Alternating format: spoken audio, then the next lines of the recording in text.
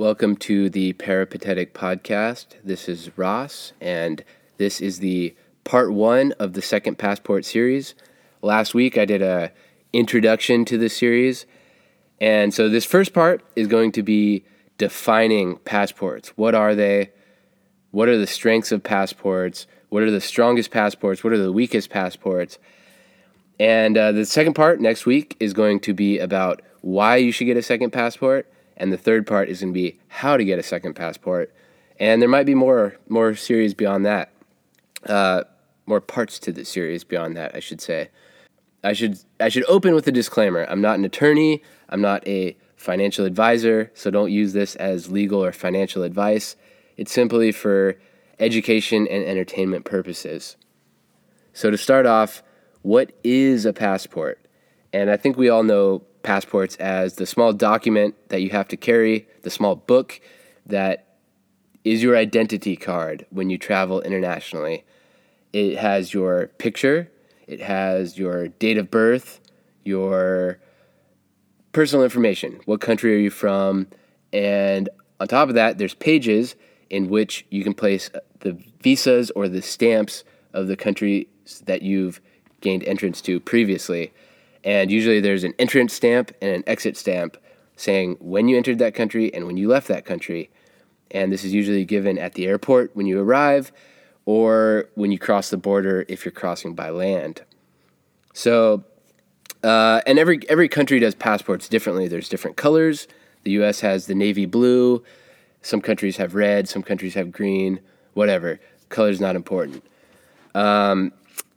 And they have different lengths of validity. So in the U.S. it's 10 years. Some countries do 5 years. Some countries do 3 years.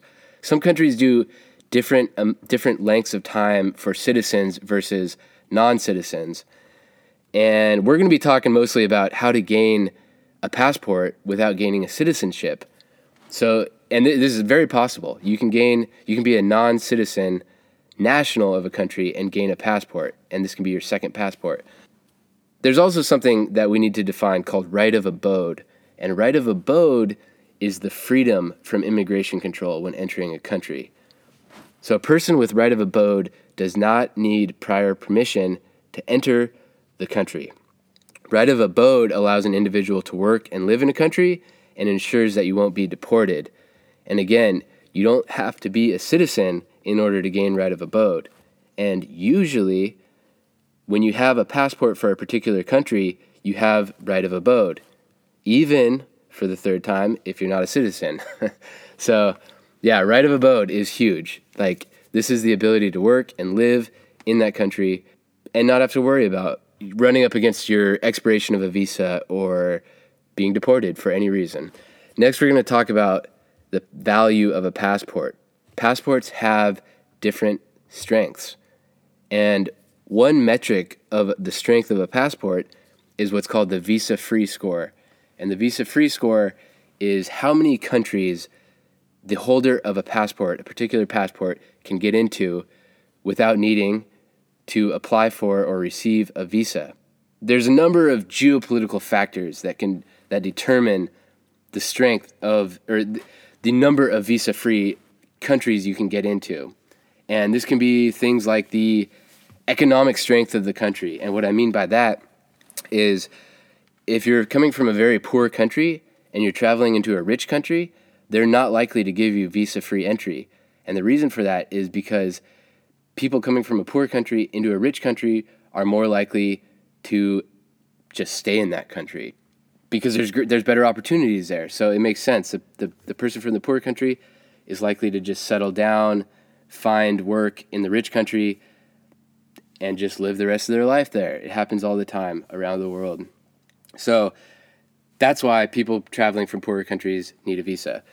It depends on the current diplomatic status between the countries. If the countries are at war, obviously they're not going to allow each other into their countries. If they're in a trade war, they're not going to allow each other into their countries oftentimes.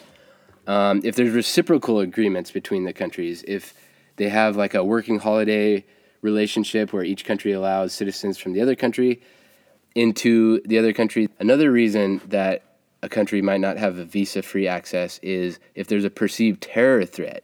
For example, if in the case of the United States, Iranian citizens can't just travel freely here because there's a perceived terror threat from the citizens of that country. So again, there's just a huge number of geopolitical factors that go into whether a country is allowed visa-free access into another country.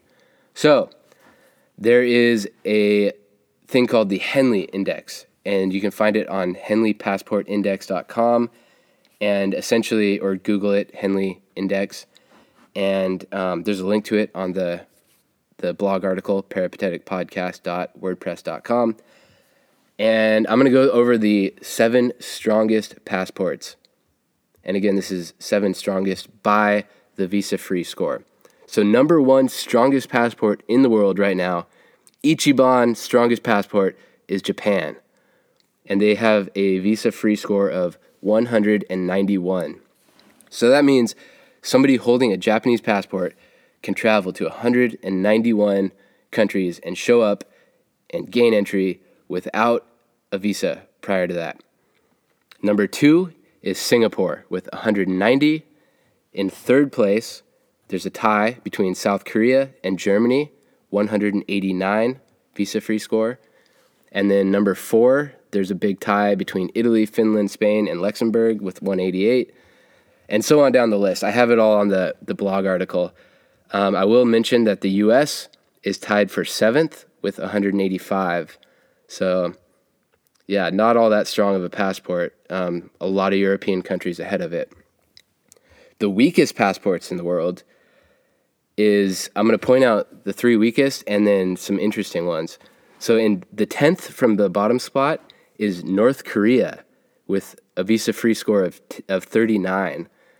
I thought that was interesting because that means that there's 9 countries that are lower than North Korea, but 39 countries allow North Koreans access, which is interesting because I don't know what it takes to get into North Korea, but I'd imagine it's not easy. You have to be a journalist, or at least as an American. I don't know. Anyways, that was interesting to me to see that North Korea is ahead of a lot of countries, including in the number 8 spot, Nepal, which has a visa-free score of 38. And having just been to Nepal, where, it's very safe, it's very easy to travel, I thought it was very interesting that Nepal has a lower visa-free score than North Korea. Anyways, third from the bottom is Syria, the visa-free score of 29. Second from the bottom is Iraq with 28. And the very worst passport to hold is the Afghanistan passport, which only has a visa-free score of 26. So that's it. Check out the blog article on peripateticpodcast.wordpress.com, and you can see the lists of some of the things I just went over and the link to the Henley Index. So that's it. This is just a really brief one on what are passports, what are the strengths of passports, and then next week we're going to talk about why you should get a second passport. That's it for this week. Thank you for listening. I hope you learned something. Talk to you later.